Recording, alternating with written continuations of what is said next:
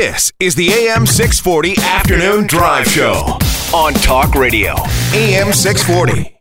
Maple Leaf Gardens predator affected so many people, not just the 18 young boys that he pled guilty to 100 charges against for crimes that he committed against these boys decades ago. But, you know, their families, and it extends on and on and on. It's just it's hard to fathom that the Maple Leaf Gardens predator Gordon Stuckless, who's already served just 2 years, less a day when he was sentenced in the 1997 sex assault cases on charges on against 24 boys while he worked as the equipment manager at Toronto's Maple Leaf Gardens between 69 and 88. He today was only sentenced to 6.5 years in prison. We're joined right now by the guest host of the John Oakley Show, who's been working extremely hard over the past few days, and Lauren Honickman, our legal analyst. I have to apologize for getting you to do even more work, but I appreciate you being here. Oh, listen, it gets me away from my other job. So okay. That's great. As long as I'm working, Kelly, that's all I care about. Okay. Pleasure to be with you. Good to know. Good to know. Listen, Lauren, a lot of people were outraged at the 6.5 year sentence that Gordon Stuckless was handed by the judge today. What do you make of this?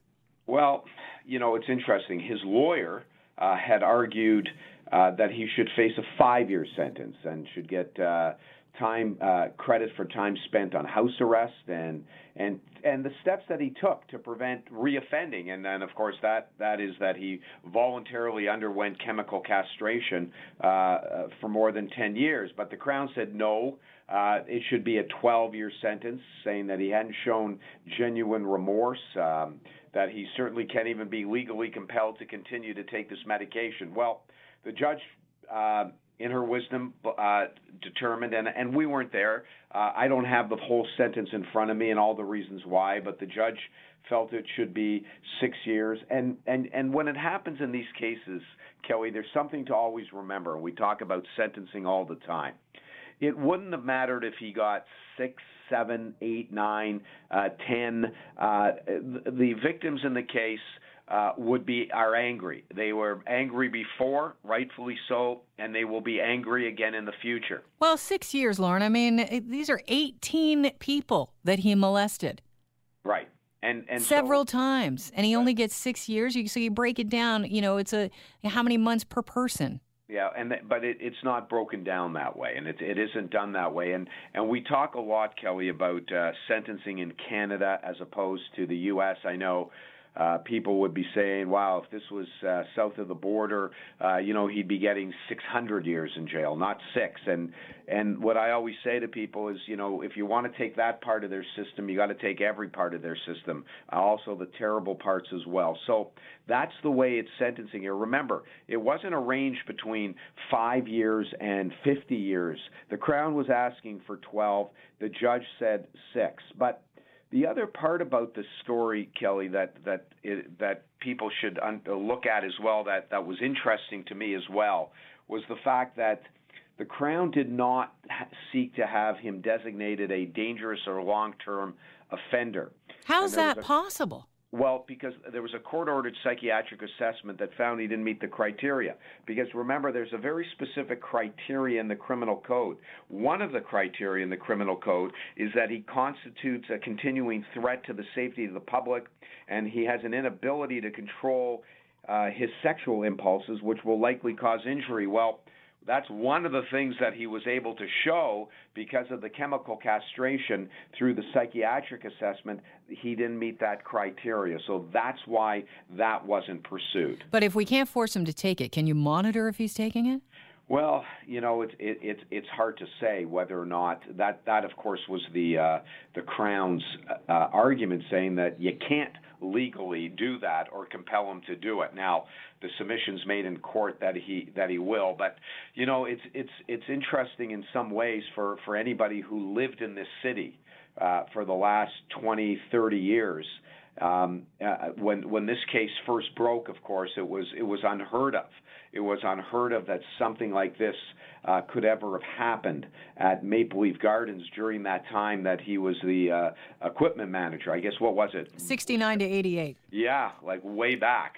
And what we're talking about here is 100 charges for crimes that he committed, way back then. Well, listen, we have a caller that calls in all the time and says he was one of Stuckless's victims. Oh, is that right? Yeah. And he was waiting for this day, and I'm going to imagine that he's going to call in and he's going to be hopping mad. I would guess, yeah. There were victims that said, I've had nightmares longer than 6 years because of Stuckless. Yeah, and again, I think if you do get to speak to this individual, I'm sure you could ask him, Kelly, whether or not any sentence, given the range, and remember, we're talking about the range, 5 that the defense asked for, 12 that the Crown asked for, would there have been any sentence in that range that he and any the other victims would have said, okay? My guess is there wouldn't have been anything. Yeah, I believe that when it's been so horrific for these people, any sentence. But I believe when you come forward, though, I believe that you're coming forward not only for yourself, but I think you're coming forward so that you can guarantee that this isn't going to happen again. And I think that's why people are upset, because they're like, well, can't guarantee if he's out in 6 years. Yeah, well, it's and again, it's what will it be like, and where's he going to live? I don't have all the parameters of the sentence. And the other thing that will be interesting, and we'll see if we can get this. Maybe they will post it. Justice Mara Green, when she made her sentence, she would have given the reasons why. That she believed that was the appropriate sentence. And remember, we work on precedent, we work on principle here, but I think that it's a no-win for the victims of this person. There's absolutely no way they were going to come out of court today, no matter what Justice Mara Green said and would have felt. And so that's why when I was in my office and somebody said, there was just like shouts of anger today at the Old City Hall, I looked at it, I said, no surprise. I think what is loud and clear, though, Lauren, and we've heard about this with other sex assault cases, whether they be against kids or women or men, the reality is we just don't take them seriously enough in Canada. Well, I think we do take them seriously. I disagree with you. I think that people have an expectation here for a lot of different reasons about how punitive sentencing should be. And what we have to always remind people is our criminal justice system does not work only on the punitive aspect of sentencing. There are other aspects. Each offender has to be looked at in their own facts. There's a rehabilitation aspect. There's a whole different aspect. South of the border, it's all punitive. Put them in there, throw away the key. People here would love that system up here. But as I said, if you want to take that, you take all the other awful things about the system down there. So there's our balance. But do I understand the outrage? 100%. The AM 640 Afternoon Drive Show. Listen live weekday afternoons from 4 till 7 on AM 640 or download the app at 640toronto.com.